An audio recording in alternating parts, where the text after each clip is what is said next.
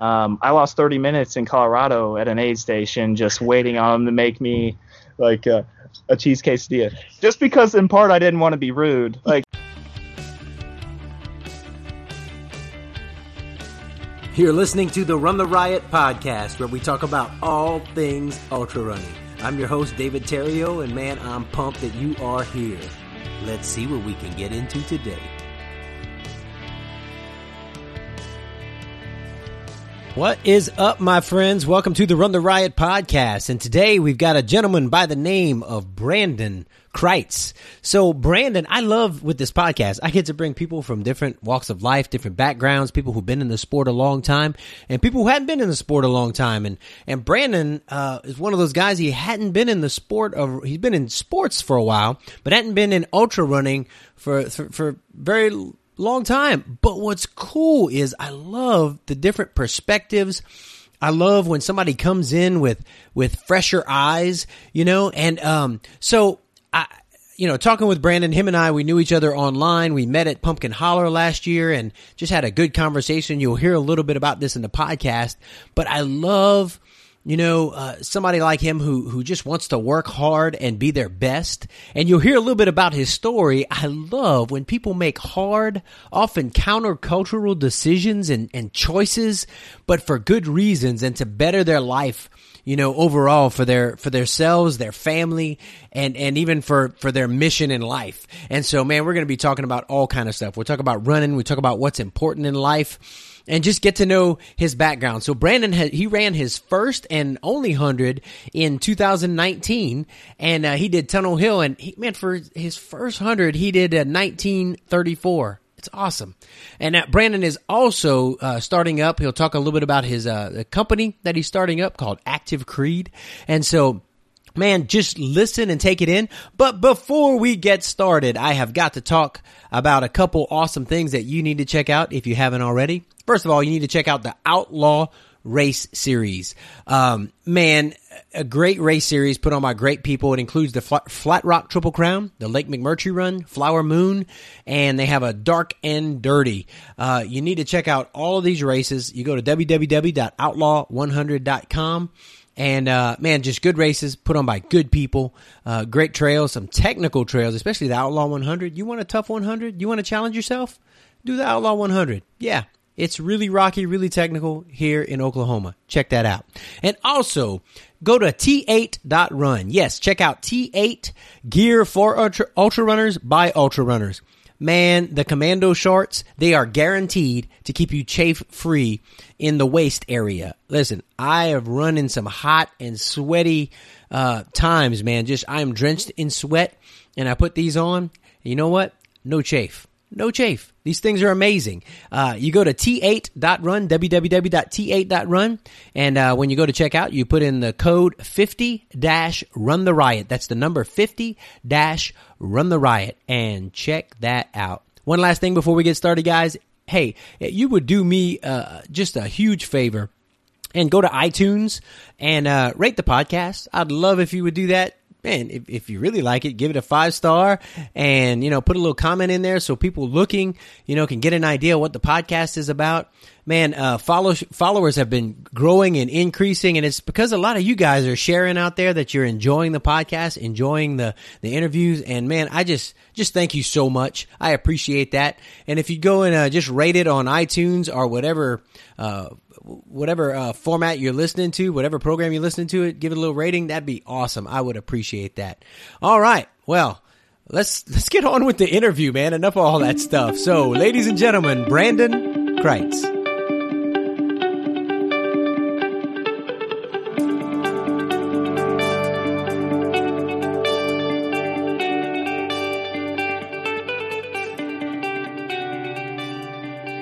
All right, today on the Run the Riot podcast, I've got a brother, Brandon Kreitz, man. Brandon, glad to have you on here, man. How you doing? I'm doing well, man. I'm happy to be here. So we're Skyping right now. He is sitting on the back porch, and it looks like a beautiful day out there, nice and cool, except for that fly buzzing you. Yeah, everywhere. Yes. Yeah. Well, Brandon, you and I met online, right? Yep. Yeah, we met online. I think on Instagram. and I follow a bunch of runners on there. And what was so cool about you, and I've talked about this in other podcasts, is when I first met you in person, like I knew of you, I knew who you were, I knew your reputation as a runner, and when I first seen you, I didn't know it was you, but you recognized me, which was really cool. You said, "Hey, Brandon," I was like, "Yeah," and I was like asking Anthony, I was like, "Show me David when you see him," right? Yeah. There you were, and I was like, "Who are you?" And you're like, "David Derritt," and I was like, "No way! How do you know who I am?" Yeah. Oh, yeah. No, man. And I, especially when we had a lot of, like-minded posts and stuff, you're a man of faith, and, that comes out in the things you post. And at the time you were training for your first 100-miler, right? Yeah. Yeah, that's right. Yeah. Cool. Well, let's rewind a little bit, and so everybody will know kind of who you are, and, catch everybody up to where you are now. So where are you originally from, man? I'm from Hawesville, Missouri, sitting there right now. Right. Grew up in Hawesville, went to school there K through 12. It's about 10 minutes north of Columbia, Missouri. So the best way to describe it is right in the middle of St. Louis and Kansas City is about where I'm at. So I grew up here, went on and graduated, of course, and ended up going to college in Columbia. So Okay. it's from home. I played basketball, and then also lived in St. Louis and Kansas City, where I also played basketball. I played for 3 different schools. And Nice. ultimately just found my way here back home. Nice. So you're growing up and stuff. You were all about the basketball, huh? All about basketball. I did do track and field, but it was just for kind of something to do. I actually played baseball and basketball. My town is a big baseball town. My junior and senior year, they won state. All my friends are phenomenal. One of them got drafted by the Cardinals, made it to AA. Nice. They were phenomenal. And I was like, I am like the 8th best baseball player in my class. And so I'm not going to do this anymore. So I decided I'll do track in the off season, and definitely more naturally talented at track. Yeah. I was just naturally skinny, and I worked really hard in the weight room and doing explosive type exercises to get ready for basketball. And the hard work did pay off. I think I kind of maximized my athletic ability for that sport, but definitely more talented in track. And the example I give is like I didn't like doing distance running, and I had been training to break the 800 record my freshman and sophomore year. Ultimately, I did that, and I hated every minute of it, because I knew I wasn't training as hard as the other guys, but I knew that whenever they shot the gun off, it was gonna just the natural competitiveness was gonna take off, and end up making myself hurt really bad. So I did, and ultimately, I broke that record. It wasn't a phenomenal time, small school, 2:04. And then actually lost the race. And come on, broke the record, lost the race. That's an exciting, humble time there. Yeah. And then like 2 track meets later, my coach said, and I hate even talking about this. I feel like it's boasting. That's not what I'm trying to do. But just to paint the picture of my natural ability with running compared to basketball is, my coach said, okay, now you got to go get the mile record. I was like 15 years old, and it was a 4:48, so that's not a phenomenal mile, but it was a 30-year-old record at my school. And so I ran it. He told me, he said, if you break it, I'll never make you run it again. His name's Ty Sides. Love him to death. He's a principal at the school now, but he was my coach back then. So I ran it, and I got up to that line, and I was dreading it. Probably never ran more than a mile in practice, and ended up running a 4:43. Almost, man, that feeling that I felt when it was done was wonderful, and it was terrible at the same time. But I'm so glad, because and that was like one of the first moments I had where I was like, man, I can do a lot more than I give myself credit for. I did lose that race too. I don't know if I said that already. Yeah, no, that's funny. Yeah. Well, did he make you run a mile again? He tried. You tried? Yeah, Okay. he tried to make me do it one more time, and I just it wasn't gonna happen. You know what's funny is there's a lot of people that I interview that when they're young and they're like, man, I hated distance running, or no matter what sport they were in, like soccer or whatever, like I just hated running, but and then I don't know, something wakes up in them or something. I don't know. Man, I don't know what happened. I didn't mind running on my own because I could kind of go at my own pace. And I always pushed myself. I ran to train for basketball and things, but I just knew I wasn't putting in, like these guys in high school were putting in 40 plus miles a week. And for me, I was showing up to practice and not doing that. Yeah. I hated it so much just because I knew I was gonna hurt myself just trying to hang in there, just the competitiveness. I didn't want to lose. Yeah. You know. Yeah. But now what's so cool about it is just getting out on the trail and being alone and going at your own pace. And my favorite runs are the ones where there's no plan and where you can just kind of go and just enjoy it, your time alone outside. Yeah. And I describe it like this, like whenever we're alone on the trail, like we have time to recognize what our thoughts really are. In the busyness, the hustle and bustle of the world we live in, where there's always a sales goal or there's always some next task to do, it's nice to just separate yourself and be alone. And for me, spend some time with God and thought, and it's a beautiful thing. Yeah, man. Yeah, and for those that are listening, they know the feeling, But if you hadn't spent a good long run on the trails out in nature, man, I don't know. It's hard to describe. It's hard to describe it. Yeah. Yeah. So you played b-ball. You played b-ball in college, and then so what happened after? Where'd you end up after college? So the reason I played 2 years at Columbia College, and there I was a full scholarship athlete. So I didn't grow up with a lot of money, so I was blessed to be able to go there for free. But my dream was always to play at a Division I college, which is basically the highest level of college basketball. And Columbia College was an NAIA Division I, which is comparable to NCAA Division II. Okay. So I went there, did well, and I redshirted my first year, played my second year. So I had another year of eligibility where I could go to a junior college. Mm-hmm. Junior colleges, you can be recruited all over again because they're 2-year schools. And so I did that. I transferred to St. Louis Community College, played a year, did pretty well, and ultimately went to the University of Missouri, Kansas City as a walk-on. And, man, it was the best experience while it lasted. And what happened was I was taking classes for criminal justice. I wanted to be a police officer. And I'm always trying to prepare for whatever it is that I'm going to do next. And I thought, well, got 2 years of school left, got 2 years of basketball left, but I need to start preparing myself for when I finish school so I can be a police officer. So I thought, what better to do than to go through the interview process now? So Columbia, where I'm, my hometown area, they were hiring. They had 2 openings. They had 80 applicants. I interviewed, and I got offered the job. And at that point, I was like, man, didn't expect this to happen.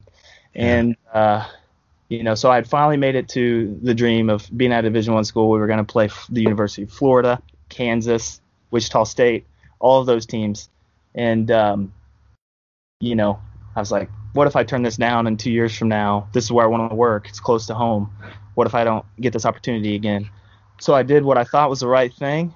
And, I'm grateful I did, because if I didn't take that job, I wouldn't have met my wife, and I wouldn't have these kids.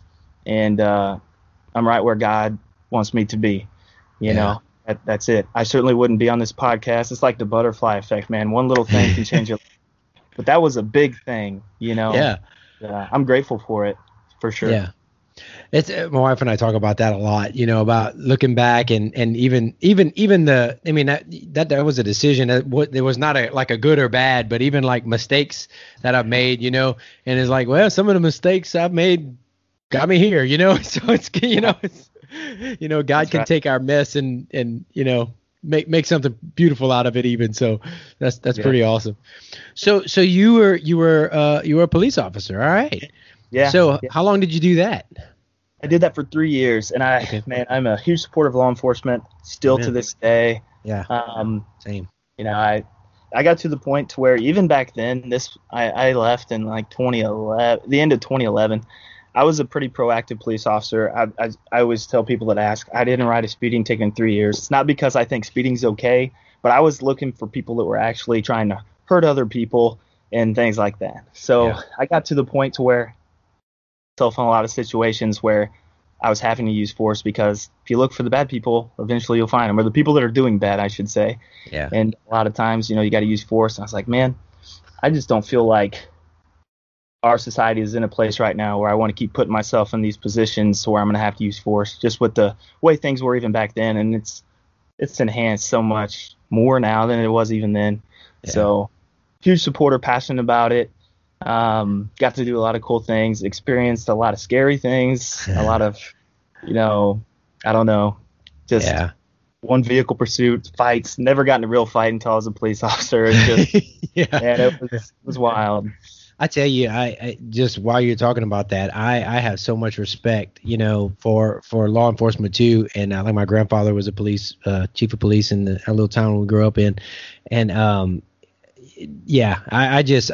make sure that when I'm running early in the mornings, man, I wave to all of them, give them a thumbs up, and like I see you, man, I see, because they don't get paid a lot of money and have to, and as you just said, you got to deal with some junk, man. You got and it's even worse now. I mean, there's a lot of good guys on the police force, and good honorable men who just want to make this world a better place. And so anyway, I kudos to everybody wearing a badge, man. Yeah, it was an interesting thing starting out. I was 21 years old when I started doing it. Wow. And I started out in a beat that was like the south side of Columbia, which was mostly college kids. So early on in my career, it was breaking up. We have the University of Missouri's college town, so it was like breaking up college parties with kids that were my age, starting out. It's weird. So I was like, I got to get out of here. Send me to the area where it's where there's more, exciting things going on. And that's where I finished my career, is doing those types of things. Nice. Well, what'd you do after that, man? So after I got married, actually, I was engaged to be married. Okay. And I was engaged. We got married 2 or 3 months after I left, and I went to Veterans United Home Loans mortgage company. So I was a mortgage banker. Really blessed to get in there, and so I did that for 7 years. Basically, we originated home loans for veterans. This is zero money down VA loan. I did that for 7 years, and I knew about 6 months in that I did not want to do it. It just wasn't passionate about it. The office cubicle thing was tough, and I know all jobs are high stress, but the position that I took there at the time had about an 80% turnover rate. Wow. And it's not an exaggeration. It's gotten better, but between the expectations of the company of what individuals need to do in order to be profitable enough to retain your seat, combined with the stresses of the job, if you've ever gotten a mortgage, you know what the process can be. Documenting everything. I mean, it's crazy, but it's prevented a lot of foreclosures, probably because people are getting qualified mortgages that they can afford. But when you're closing like 15 to 30 a month, which is what I was doing, and not only the closing process, it's the acquiring the future business every month. So at one time, I had a business partner and 4 assistants. I also was a manager of five to 6 at any given time, other senior loan officers like myself, their assistants. So it got to the point later in my career where truly I was only working 35 hours a week in the office, but my phone was always on. I was licensed in 26 states, so my phone was always ringing. And I was just like, man, this is a noble job. We're doing good things. We're helping people. Interestingly, my town of Hallsville has about 1,200 people in it, and then my team closed like 1,500 VA loans. So that's crazy to think about. We did more than the town that we're living in here, by far. And I'm really proud of it, and I'm grateful for it. It was a financial blessing, but I just felt like there was something else that God's calling me to do, and at the time I didn't know what it was. And actually, I mentioned I knew 6 months in I didn't want to do it, but I still did it for 7 years. In part, it was because of fear of failure in some other area. What am I going to do that's going to be able to afford my family the life that they deserve? I grew up without a lot of things, and now suddenly I'm in this position where I have everything that the world tells us we need to be successful, but it's not fulfilling to me. And I knew that giving my family my presence, just being physically and mentally present was more important than the presents that I could buy them, and so, which kind of leads into the running, throughout my early part of my career there, when I was still working 60-ish hours a week, and I didn't take care of myself. I'd come home, I'd probably drink a little more than I should. I would not eat while I was at work, and I'd come home and I'd eat junk, and I'd gain a lot of weight, and but I was doing really well with the job and I was performing. I realized that something needed to change, and so I started just running, at work a couple days a week, and a couple miles here and there, and it was a struggle just to get going. It actually started with a Fitbit competition where me and people on my team would see who could get the most steps. Oh, there's the competition again. And I remember one time, I don't know, I had to get like 40,000 steps on the last day, and I was like, you better believe I'm going to get to 40,000. So I did. But that's what led into it all. So one day I was like, you know what? I was listening to something from David Goggins, and I always thought if I didn't play college basketball, I probably would join the military. And I want to believe that if I were to try to do something like that, that I wouldn't quit, that I would do it, because I don't want to fail. Because all the people that believe in me, I want to prove them right, and anyone that doubts me, I want to prove them wrong. Yeah. And I heard David Goggins say that it was the hardest. His first 100-mile race was the hardest thing that he ever did. I'm like, this guy has been through Navy SEAL training, and he said this is the hardest thing he's ever done. I was like, I wonder if I can do that. So the first thing we did was a friend of mine, we ran a 50-mile race. It wasn't a race. It was just him and I on the trail, rather. And we ran 50 miles. It was supposed to be 50. It turned into 53. And I was about 205 pounds at the time, but I was pretty muscular because we had been lifting. Yeah. And at the end of that, my feet felt broke. Like, I had the worst shoes. They're like a $50 pair of Adidas shoes that I just had no cushion. Yeah. And so we walked a lot of that. Took us over like 12 and a half hours. We stopped halfway at a little diner for about an hour, had a big breakfast, and then thought we were going to go. We didn't know what we were doing. And but when it was done, or even halfway through, my friend's like, we could just stop now. I was like, you can stop. I'm not stopping. I told people I'm doing 50 miles, and I'm not going to have anybody say that I didn't do what I said I was going to do. So we did, and ended up being 53. And experiencing that, we grew so much closer, because normally in a race you have your ups and your downs at a different time. We had 53 miles together where I might be high, he might have been low, and vice versa. It was a great experience. We grew closer. We're still really good friends, and I kind of got the itch to do more. Then I was like, okay, I want to enter a real race now. Prior to that 50-miler with him, I think the most we had ever ran was like 10 miles, 12 miles. That was my next question. What did your training look like? It was terrible. Yeah. It was awful. And, but man, I loved it. You didn't even have a bad internet plan. It's like, no, it was the worst. Yeah. It was the worst. The car was parked further away than we thought, so we thought we were almost done, and we had a little more. But you know what? I felt really accomplished. I felt like we really lived that day. And the thing about it, and we started before everyone went to work that day. And the friend of mine was actually one of my assistants from work. We actually went to school together in Hallsville, but he was working with and for me at the time.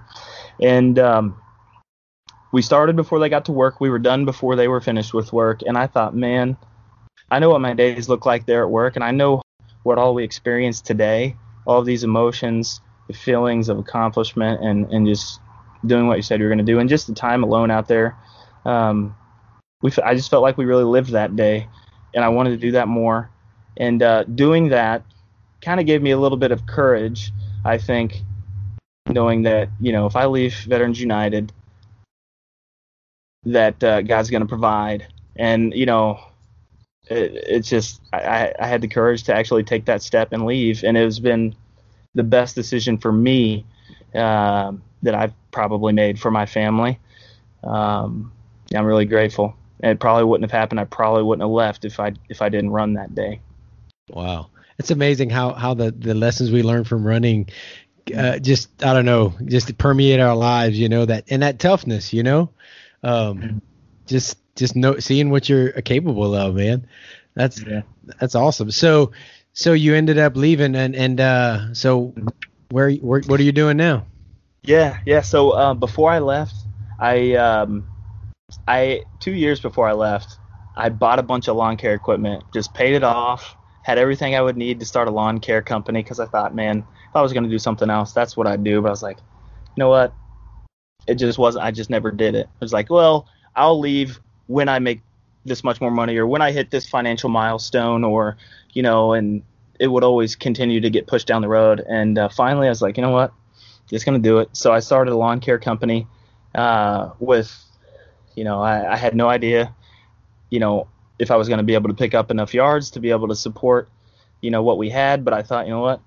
I'm just gonna have faith and I'm gonna see what happens here. And 6 weeks after we started, my first post from my business page was shared on Facebook like 150 times by Nice. It became like a joke that I seen one girl that I went to high school with. She's like, okay, everyone else has done it, so here you go.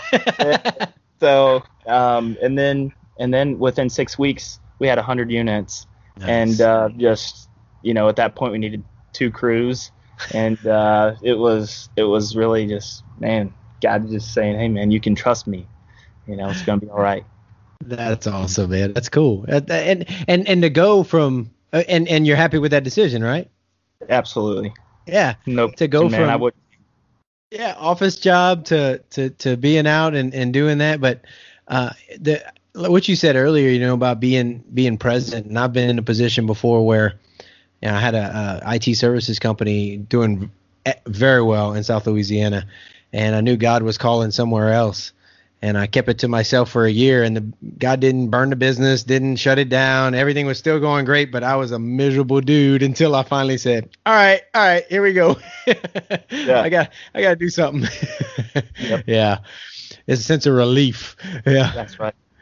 Relief is exactly how I would describe it. And, man, like I said, the people that work there are fantastic. So since I said the name of the company, and it is true, the people that work there are fantastic. They have their choice of pretty much anybody in and around our community, 150,000 people in Columbia, and they get to pick who they want because it's a very sought after job. But it's just, like you said, sometimes God calls you elsewhere. Yeah, that's it. And it can be the most perfect thing to in anybody else's eyes, but if it's not where you belong, it's not worth it. And no amount of money is worth it either. No doubt, you're right, and that's what my family, my family's like, what, I can't. At first, they're like, I can't believe you're willing to leave that income. I was like, look, and truly, I would make anywhere from, just to put it in perspective, what I was willing to leave, I would be, my anywhere from $125,000 to $160,000 a year that I left to go start a lawn care company, and. So for anyone else that feels this way, I know how you feel. And it was strange from the outside looking in for a lot of my family, but I've had pretty much all of them say, man, I am so glad you left. You're just yourself again. That's cool. They go from Brandon done lost his mind till we got Brandon back. That's right. Yeah. No, that's awesome, man. So that I didn't realize. I knew you had a change there, but I didn't realize that part of that fire, part of what stoked it, that helped, not only, your faith and what God wanted you to do, but, that God used that 53-mile run to get that, to give you that courage, man. That's awesome. Yeah, absolutely. Yeah. So man, you did, running, you big change in your life, with starting a business, and then you still got the itch to, you want to run 100 miles. So tell me about your journey from the 50 to 100. How did you, what'd you do to ramp it up? And so I guess the first thing I did was I signed up for a real race. It was the Potawatomi 50 miler. And at this point I had never had any interaction with the running community. And I went to that first race, just my wife and I, and I didn't know what to expect. Was a little bit more prepared than the first race. I had read Hal. I think Hal is the name of the author. Hal, I don't remember his Hal last Kerner? name. Yeah.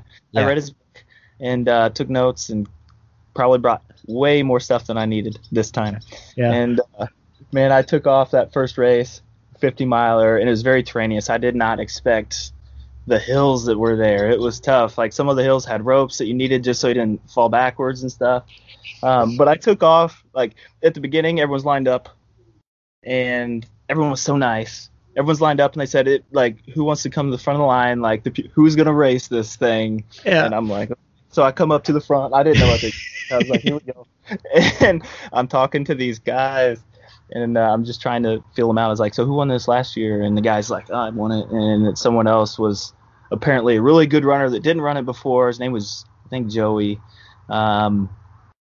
So I went out and started running with these guys. And while we were running, I was just chatting with them, and I was like, how much do you run a week? Just I was running like 25 miles a week. And, Nice. And I'm out trying to race. And one of the guys was like, I run like 60, 70 miles a week. And I was like, dang, that's a lot. And ultimately they got out of my sight after about like 8 miles, just slightly out of my sight. And I took a wrong turn. And after we came through the first loop, it was a loop course. It was like I was in like third place or something, fourth place, and I was like, man, I'm feeling really good. I'm feeling good. And I took a wrong turn, and then not knowing what I was doing, I like sprinted trying to catch up. It's crazy. It just totally blew up in the middle of this. And my heart rate monitor, looking back, my heart rate was like over 200 beats per minute at some point in this race. In an ultra. Like 12 or 15 miles in. And so I just blew up. And I'm grateful for that experience. I learned, and I ended up getting to run with a really cool girl that I'm still connecting with. Her name's April Ansamello.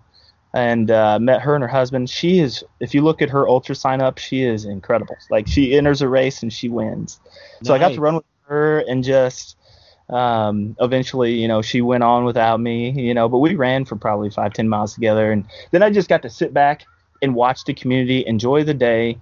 And it was the community that like kept me like interested in coming back. It was the most welcoming community of a diverse group of people that was all cheering for each other. And in our world today, it was unique, and in the world where a lot of people will root against people that they know and sometimes love because it makes them feel like they're not doing enough. So this community is not like that.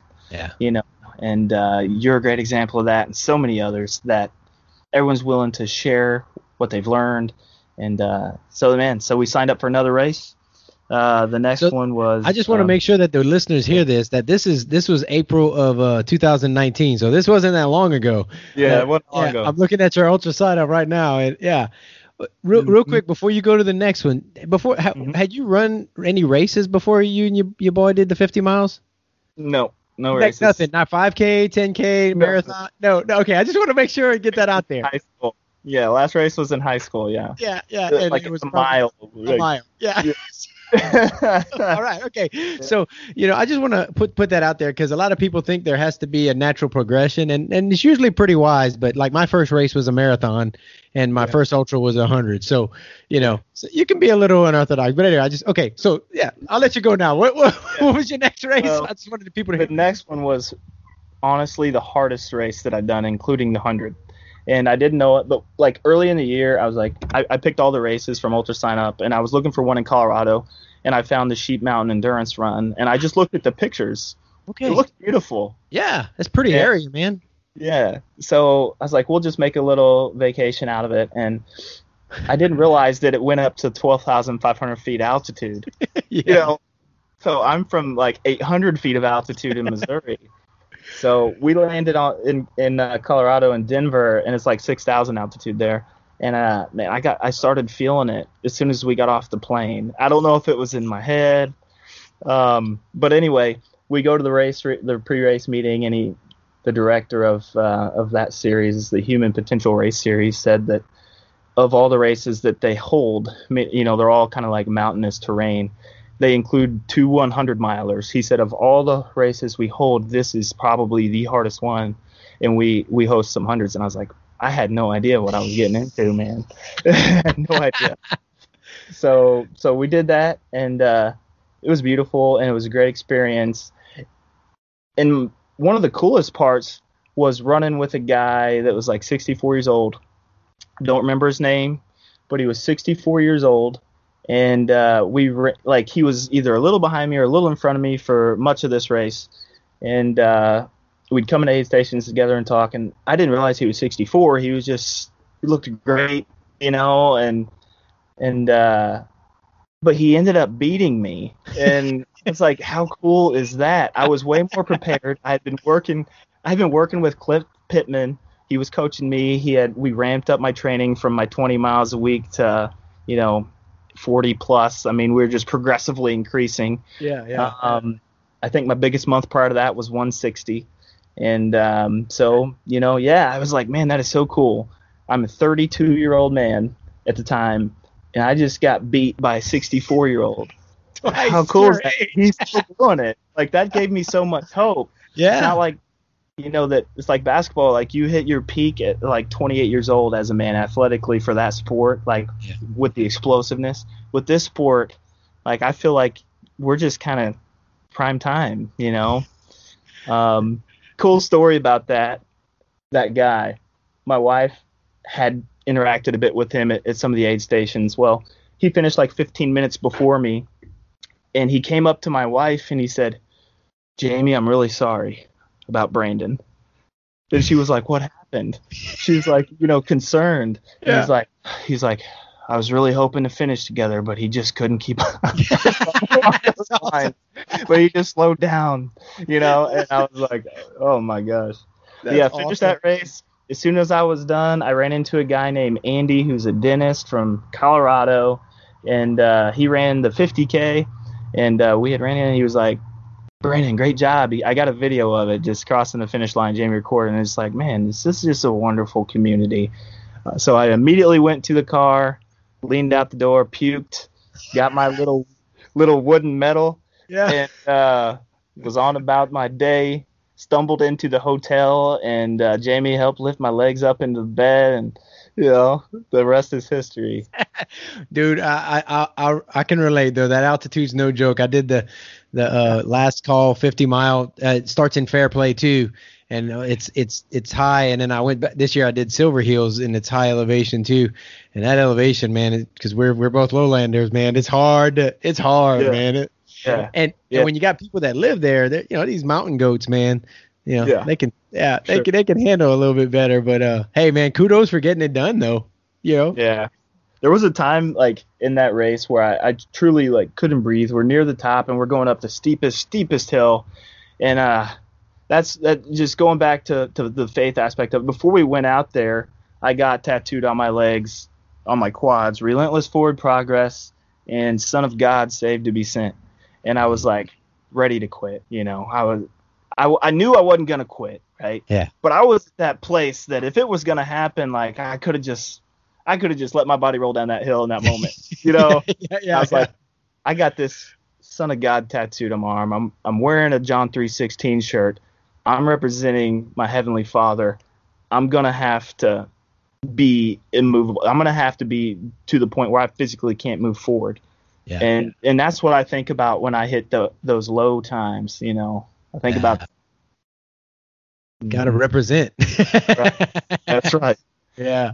Well, when you did the Sheep Mountain, that was August of 2019. Had you had your 100-miler lined up? Yes. Yeah, I had it picked out. It was going to be Tunnel Hill. Yeah. I had one tune-up race between that. It was a 50K here in Columbia, and it was supposed to be a training race. Like the day before, Cliff, my coach had listed for me to run like 12, 15 miles or something just to tire my legs before the race. Yeah. But I was like, look, I want to like race to compete in this. There's going to be like, I want to try to win. And cause I felt like I had put in a lot of work by this point, had a couple 200-mile months. And I was like, let me just run the race and then put on a bunch of miles the day after the race. Can we just do it in that order? You know? Yeah. And he was like, okay. So I was super excited, and I was the most prepared for that one to date. Showed up and ended up getting 5th place, which I was really happy with. Yeah. And, you know, the next day when I went to try to run those extra miles, I'm not kidding when I say, you know, we have the pace on our watch. I couldn't get my body to go faster than 11 and a half minutes. It wasn't possible. Yeah. And you feel like you're flying. Like, Yeah. I feel like I'm doing a 7-minute mile, but yeah. It wasn't happening. So I ended up doing like 2 miles. You know, it was just like, I physically can't get my body to move this way today. Yeah. During that race, I fell face forward 2 or 3 times. Oh, You know, wow. it was rocks, roots, and all kinds of stuff. But so got that done, and then you know, of course, I contacted you before my 100-mile race, which was Tunnel Hill in November. Yeah. And so my coach Cliff, I love him, I trust him, all of that. But I was like, look, the game plan was, let's go out really kind of slow and conservative, and that's probably the smartest thing to do. But you know me well enough by now that I wanted to not go out that slow.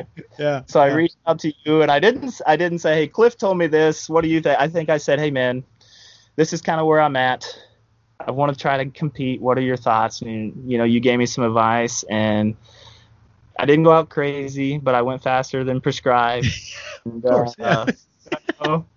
and started out so slow still. Like, I was faster than probably, you know, his strategy would have definitely got me to finish. My strategy could have failed on me because we never gone that far. Yeah. And but it was a risk I was willing to take. Yeah. And but it was still so hard because when we started, there was 400 people in the 100-mile race, and I bet you 300 of them were in front of me, and Yeah. it was hard for me to stop. And I think Cliff even texted me somewhere along the way and was like, hey, there's a guy that's right in front of you, because it was all tracked.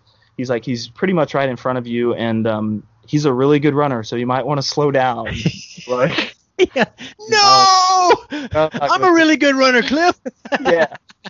So we just continued on, and I learned from the time in Colorado that like aid stations can make and break you. By this time, I had gotten to see, when I crewed Anthony at the Pumpkin Holler 100, where we met in person, I got to see you and all these other great runners at all these races. But I really got to observe at the Pumpkin Holler 100, watching you guys. So I watched how you come in the aid stations. I watched how David Box was going and how you were competing, and you didn't waste any time in the aid stations. You came in, you were grateful. You had a great positive mindset, even though I know you were in pain.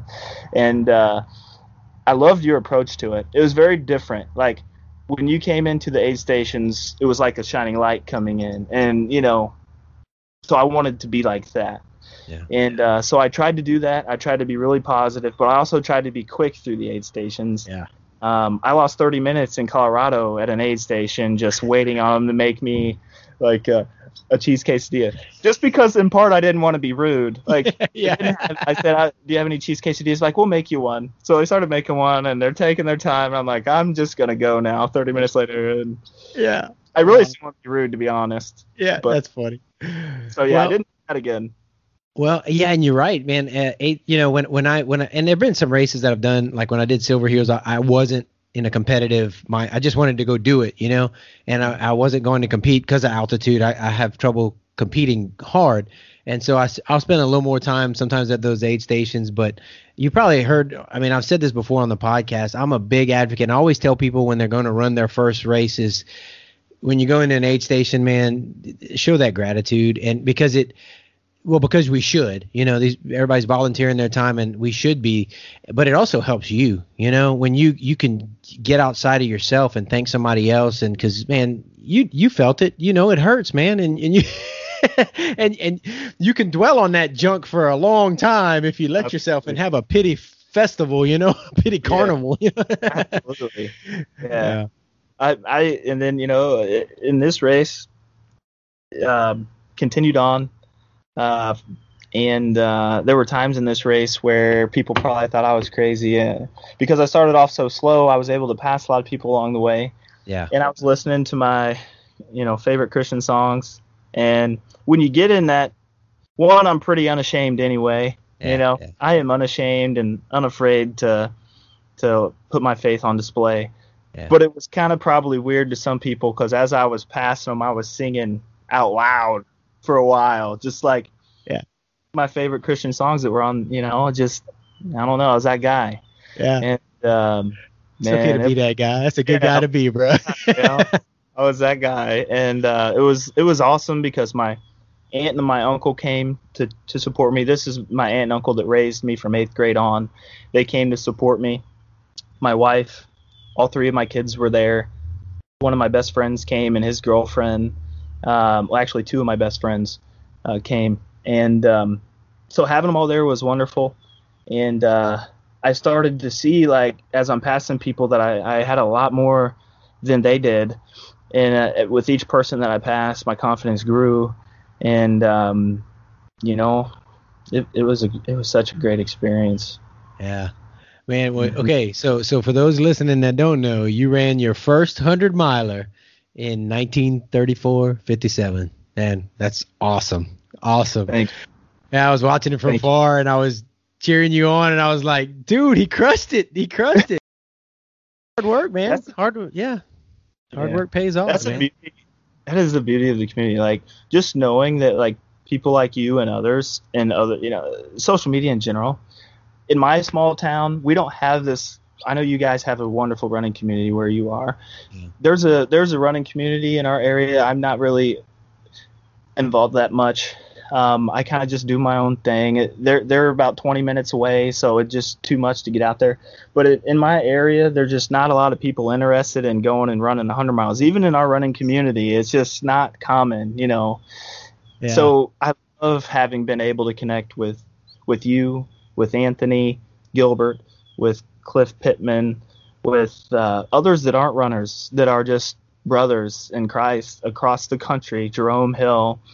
Just wonderful people that, aren't afraid to be a little bit different, know. Yeah. And I respect that. And, man, without social media, I would have never found it, And I think that having, people like that in your circle kind of gives us a little bit more boldness. And, I think it's a good thing. Yeah, man. Yeah. And I agree. Social media can be it can be pretty toxic. That's the word I hear thrown out there. It really can be, but there's so much good. I see what you're doing. I see, Cliff's posts. I just see all the, these different people that I wouldn't know otherwise. Maybe I would have met him at races or something, but, like Cliff, I met him in person once, but I know him, he's my boy, It's like, yeah. Like, same with Anthony. I'd never met Anthony before I crewed for him there in Oklahoma. Yeah. But we had met and we were communicating daily about our training. He was training for his first 100 or his first complete 100. And so we came up and it's like we were just great friends, truly. We just talked every day and we're just, I love that, Like he calls me still today about, whatever, Yeah. And I know that I can call him anytime, which is pretty unique. I've only met him in person one time. We shared a hotel room together, so thankfully he's a good guy. Yeah. You didn't wake up and all your stuff was gone. Yeah. He got my shoes. Right. Yeah. That's cool, man. That's awesome. Yeah, and I love, and what's crazy is, like, we have a phenomenal running community here, but I'm kind of in the same boat where, I'm a little north of Tulsa, and I do probably 90% of my training is just me, Right. But I'll hook up with some other crazies at Turkey Mountain sometime and get some running in, and it's good, man. And I hear so many people, and it's, when they get into the running community, I love that, hey, I'm competing against the next guy and I want to beat him, but I also want him to do his best too, Mm-hmm. Like if he DNFs, I don't like that, I want to beat him running, Yeah, absolutely. And it's an honorable thing, it's a good thing, he could be a good friend of mine and, like, I want to beat you, but that's the way it is. Yeah. Yeah. So that's totally cool, man. So right now you're we talked a little bit before. You're taking a little break, and so I mean, well, maybe more than a little break from running. It's been a little while, big break from running. Yeah. So tell me what. Let's talk about the what facilitated the break. What you got going on here now on the side? Yeah. Well, I was training pretty hard, and I have a lot of projects that I want to complete, and I was like, man, all of my races continue to be canceled. I'm really not completing any one of my projects that I want to get done because I'm spending a lot of time training. I was like, I feel that this is as good a time as ever to get these other projects complete and in line, as it really could be. I don't know if the Tunnel Hill is going to be going again. I just looked the other day and it says that, as of now, it looks like it could be on, but they could change it any time. And I'm just like, look, I'm going to get these other projects done, in particular, one passion project of mine. And another big thing is, I coached junior high basketball for 5 years at Hallsville. Make that 6 years at Hallsville. And then it was 5.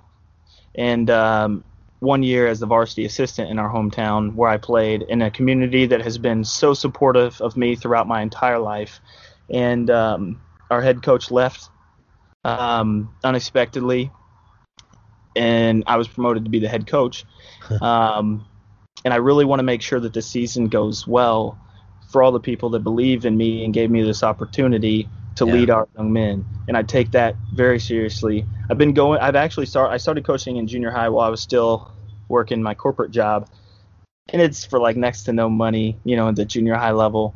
And so my job at Veterans United was commission-based income. So whenever I'd leave at 3 o'clock to go coach, I was costing myself a lot of money to do it, but I did it because I want to give back to the kids in a way that a guy named George Rudisell gave to me when I was a young man that didn't have a lot. Like, of course, my aunt and my uncle that took care of me, they believed in me. They let me know that. But when I was struggling before I moved in with my aunt and uncle, with everything going on in my family life, this man changed my life. And it was like that divine moment that God brought us together that day. He was a math teacher, but he was substituting as principal on this day where we had our first interaction.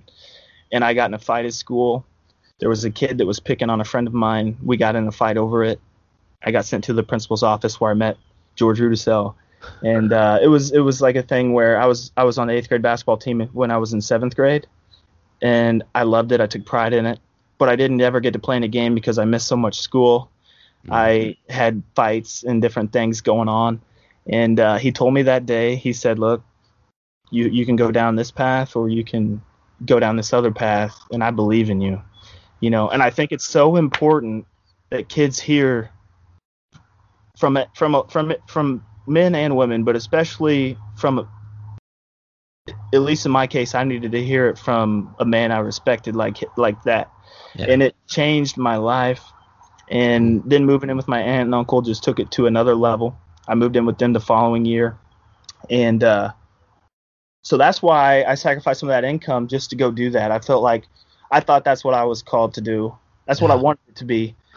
And, I think that my life kind of prepared me uniquely and has given me, because of my experience growing up, has given me empathy for people. And yeah, so I'm blessed to be where I am now as the head coach. I want to make sure it goes well with the COVID stuff, the summer activities, getting the schedule, building a new offense defensive system, and just creating a different culture. And I think we're off to a really good start. That took a lot of time, and still not where we need to be yet. But between that and my passion project I've been working on,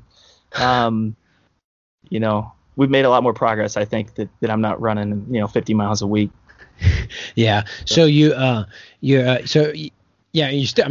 still you're pretty busy. I mean, between your business now, your lawn care business and your coaching, because now that you're the head cheese man, you got head coach, you got stuff to do. Well, let's talk a little bit about the passion project, man. I definitely want to get that out there. I love it. So let's talk about that, man.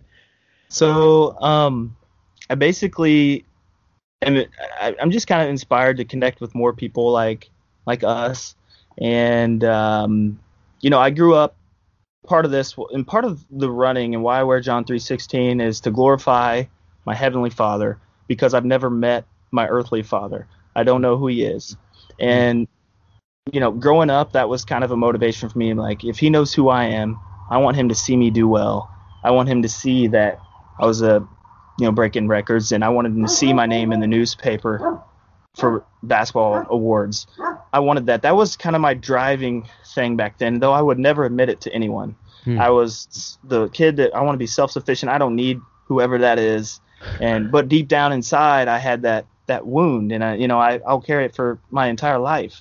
And I'm man enough to say that. We all have a wound of some kind. And that why I wear John 3:16 and things. My heavenly Father has never let me down. And because of those experiences and challenges and things that I had growing up, like, it brought me closer to him. And I just know that I want to share that love that he has for all of us with as many people as possible. And so I started thinking about how can I do that. And I was like, I wear this on my shirt. Let's just make more of these, and let's share the word. Let's put them on people that are positive, and let's just make more positive people. And I want to raise money to give to Christian ministries that help mentor fatherless children, because if it weren't for the people that came into my life, and George Rudisell was one of those people that kind of pointed me to God, if those people didn't come into my life, I don't know where I would be. And so many kids don't have that. And I see that as a coach with some kids that have passed through, and I want to be that for them, but I want to also find more people like that are inspired to do the same, and just having a community, building a community of people that give each other strength to kind of share and be different, and let the world know that it's okay to be a little bit different. So we started that. I started building a website. This process has been way more extensive than I thought it would ever be. And but I want to do it right, and it's so the website is getting there. I hope that it'll be done November 1st. We're going to sell clothes with Christian messages on them, and it may turn into just a passion project. That's a fun little hobby. I don't know what God has planned, but yeah, that's kind of what I've been doing. Nice. And you've been putting out there on social media, starting to crank it out on Instagram. And what's the handle for Active Creed on Instagram? Active_Creed is what it is. All right. Yeah. I encourage everybody, if you're a believer, check them out. There's some good ones. I forgot which one. My wife and I were looking at them. It's like, I like that one. I like that one. One of them made me laugh. I forgot what it was. Like something bro or something. I forgot. Jesus saves, bro. Jesus saves, bro. That's it. I like that. Yes, I like that one. That's one of my favorites. Yeah.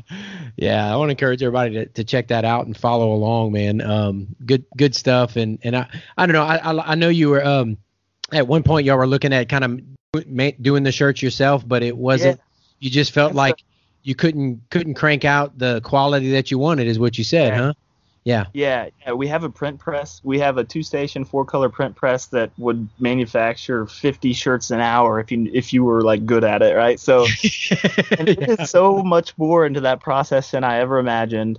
And each step is a new learning process. And when I would get one step done, it would be on to the next one, and then there would be a hurdle that took me another week to figure that out, because I'm also coaching basketball. I'm trying to train for running. I'm trying to be with my family. I'm trying to run my lawn care company. So it's like I was not making the progress that I wanted. So it wasn't moving along as quickly as I hoped. So we're going to outsource the manufacturing now. And because I've been working on that, it's allowed me to focus on everything else involved with it. So hopefully by November 1st that'll be ready. But it's fun to like make them yourself. I had a couple batches turn out pretty good, but it's like I don't want to send these to people and have the ink fade or something. I want it to be done right. Yeah, that's good. That's good. I know there's always been we always used to have a joke about when the local church would buy the local Chuck E. Cheese pizza and make it bad. Yeah. I think we should. And anyway, I just give you kudos on that. Just to want to do something well, man. That's put out a good product, represent. That's good. Well, I'm looking forward to I don't know. I like what I'm seeing out there, and I'm looking forward to wearing some of them shirts, man, and putting it out there, putting the message out there. It's good stuff, man. Good stuff. Absolutely. Well, one of the things that so what I said you took a break, but you told me before we started recording that it's been about 7 weeks, and you hadn't run a lick, huh? Or nothing. The last time I ran was a 15-miler after a long day. I didn't drink enough water on this day. Worked all day outside. Went and ran 15 miles and cramped up. So not while I was running. It was like a great run. Pace was great. Everything was great. I came home that night and it was on or about Father's Day. My kids were giving me a gift and my hand just locked up on me. And the next thing you know, my whole body started seizing up, and I had never felt this before, even after a race where my whole body was doing this. And it went on for hours, and Jamie was about to take me to the hospital. I was like, no, I'm fine. I'm not going to the hospital over this. And so she's calling my aunt and uncle. She called Anthony. She's like, do you think he's okay? And I'm like, no, I'm fine. But so I had to take some time off after that because I was literally sore, extremely sore because of the extent that I was cramping. Yeah. And I was just like, you know what? My races are canceled. I had to miss a couple days. I'm like, I'm just going to focus. I'm going to get these other projects done because I've got too many things going on to do anyone well. And, getting everything laid out, I'm excited to get it done. We're getting close because I really want to start running again, but I don't want to halfway do it. I'm kind of all or nothing. So it's hard for me to just go run 5 miles today. My wife's like, hey, why don't you just go run a couple miles? And I'm like, nope. I was like, if I go run, I got to be training hard. I can't do it halfway. So soon I'll be back doing it again. Yeah. Well, I just wanted to, there are seasons in life, man, and there are times where we have to make a choice to divert for a little bit or to put pause on one aspect for something. I mean, what you're working on is important to you. What you're working on is something that's heartfelt. You're passionate about. You call it's a passion project, and so those are, and it's sometimes we're forced to have to stop because of injury or whatever else. But I think the important thing is remember, not to beat yourself up. In which and okay, this is the season I'm in, now if you're being a lazy bum and you're not training because you don't want to, or right. Yeah. Getting fat eating Cheetos and exactly. Yeah. But that's good to hear from you, man, because I respect you and I respect your opinion, and I'm with you, man. I know that it's okay, and that's kind of the thing. When I run and I wear this, that's my motivation. I remember in particular one race, I wasn't feeling good, and I was like, I want to do as well as I can and finish as high as I can because I want this message to be seen. And it's not like, I'm Tim Tebow that's got this big platform, but if I'm wearing this and I want to represent, I want to get this message to the front. And I was like, it's kind of why I'm doing all of this, is to glorify God. But I'm one man, but if I can spread this out, or if I can be a part and allow God to spread this out. Yeah. And that's why I'm doing this in the first place. That's why I'm running, because I want to bring attention to my Heavenly Father that's never let me down. So I think that God can use this and do more with it than just me going out and winning a race. That's it, bro. And I'll tell you, I've been encouraged as a Christian to see what, you putting it out there and doing that. And it's like, all right, it encourages me. And I love it. Likewise. And I think the we do what we do. I think so many people, they'll breathe their last on this earth, even though they, Christian or whatever. And man, just think of so many people that breathe their last with the untapped potential, and I'm not saying, I want to shy away from regret or things like that. Kind of goes with something we said earlier, but man, God, to think, I just wonder when God sees us, he sees us in all our potential, all he put in us, all he energizes us to do. If we would just do it, man, No doubt. put the work in, and the Bible talks about being disciplined and, discipline yourself for godliness. And, I'm with you, man. And so I think it's a good example. Kids, how many kids you got, man? You got 3? 3, yeah. Kaylee is 8, Brooke is 7, and Dawson is wild 4. Wow. Yeah, way wild. Yeah. Nice. My girls are so mellow, especially my oldest. She's so mellow. My oldest is just like my Jamie, very mellow, and middle one's a little mix of us both, and Dawson is all me. Like, if you want to get him upset, tell him that the other kid's out practicing basketball, and he's like, "Let's go." He's like, I said, he's trying to be better than you right now. He's like, "Let's get the hoop out." I like it. Hopefully he keeps that. Yeah, that's good, man. I love healthy competition, man. That's good stuff, man. No, but that's good. And when you set out to do that, your kids are still young, but they see dad working hard. They see dad, working hard toward that goal. And not that you should go out and do it, man. They see you when you're coming in sweating and that you're putting in work for that goal. And man, I think so many young people today have lost that. They don't know what it's like to set a goal and just bust their hump day after day and fulfill it and say, I gave it my all, Right. And I think that doing it, gives us a little bit of a platform. I know that the kids that I coach, at least respect the fact that, I'm out training too, and I'm not going to ask them to do anything that I wouldn't do. And when they see me doing it, that respect is there. But obviously I think it gives me more influence, right, with, obviously on how they play and how they represent our town, but more so on their character and them as a person. So I think that's a large part of why I do it. I want to lead by example there, and obviously with my family and with the social media. What's cool about it too is just like a lot of the messages I put when I'm writing them. I'll think about what would I want my kids to see or read, and kind of experience where I was on that day. And if something were to happen to me, they can go back and look at it and hopefully be inspired, at the very least, know how much I care about them and love them. And, it's just one of those things, man. I just want them to know where my heart is. And that's kind of part of the reason why I do that too. So. Yeah, that's awesome, man. Well, you said you feel like your break is coming to an end. So you mentioned possibly Tunnel Hill. What else are you eyeing, man? What you thinking about? I have no idea. I know that in 2020 there'll be another 100, and it's whenever I do it, I think some lead-in races, and then my goal will be the next time I run 100 is to be prepared and be at a position to where hopefully we can go sub 18, and because I know if you go sub 18, there's a chance that you could have a top 100 time in the world, which would be a really cool goal. Yeah. I'm gonna probably run another flat course on the 100. I'll probably run a couple, or at least one mountainous course again, just because I love it. Even though it's not very specific to the training for the 100, I'm gonna do another one of those and just enjoy it. And hopefully the next time, if we have a good day, go sub 18 hours and have a chance of being top 100 in the world. Nice. Yeah, man. Hey, a real good one.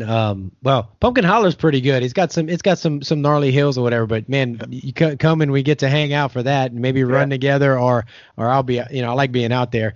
But also right there in Kansas, man, Prairie Spirit or the Kansas Fall, that's a fast course, man. If the weather's good, man, you can fly. That's my PRs right there. That was actually one. It was that in Tunnel Hill that I was looking at, and I hadn't decided yet for sure which one it was going to be. But it was because there's 2 races held there, I believe. One in the fall, one in the spring. Yep. I was looking at doing the one that was in October, I believe. I think that's the Kansas Fall Ultra Extravaganza, they call it. Yeah. Same place, right? Yep. So that might be the one for 2020. There you go. All right. Yeah, that one's about 3.5 hours north of here. So, we might have a little contingency come say what's up. Yeah, that'd be awesome, man. I would love that. You won't be busy running 200 miles somewhere, will you? Well, yeah. Well, when is that race? Depends when it is in October. I'm not sure. Moab is on, man. So I'll be there in October. I'm running like crazy right now. So trying to train up these lowlander flatland legs for mountains.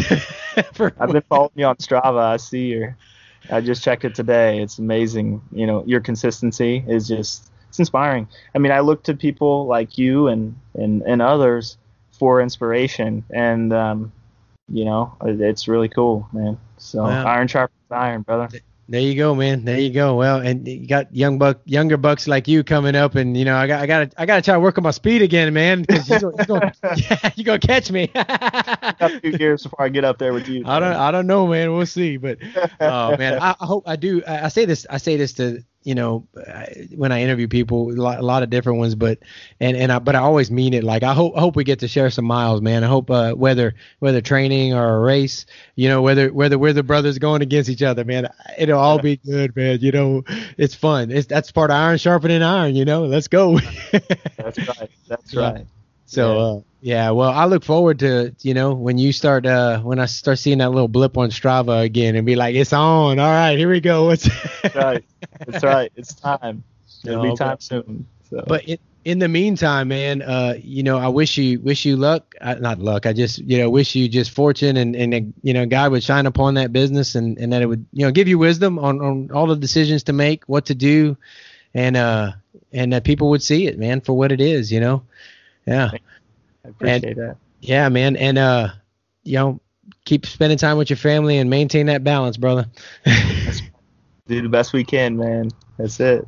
All right. Well, hope to see you on the trail soon. Until then, I'll definitely be seeing you on social media. And, hey, for the folks listening, what are your Instagram and where can they find you? Yeah. So my personal Instagram is at Fit Family Habit. Just at Fit Family Habit would be my personal account, and just when I'm training, I document daily kind of what I'm doing, the ups and downs, the struggles, the triumphs, and that kind of thing. And then the Active Creed, I just turned it on. I haven't done a whole lot with it yet, but the content we're starting to build, and that's Active_Creed. So those would be the places there. All right. Well, man, thank you. I know you're a busy man. Thank you for taking time to chat with me, and looking forward to following your journey, brother. My pleasure, man. It's good to be here and good to chat with you, man. Hope you have a great night. You too. Take care, brother. All right.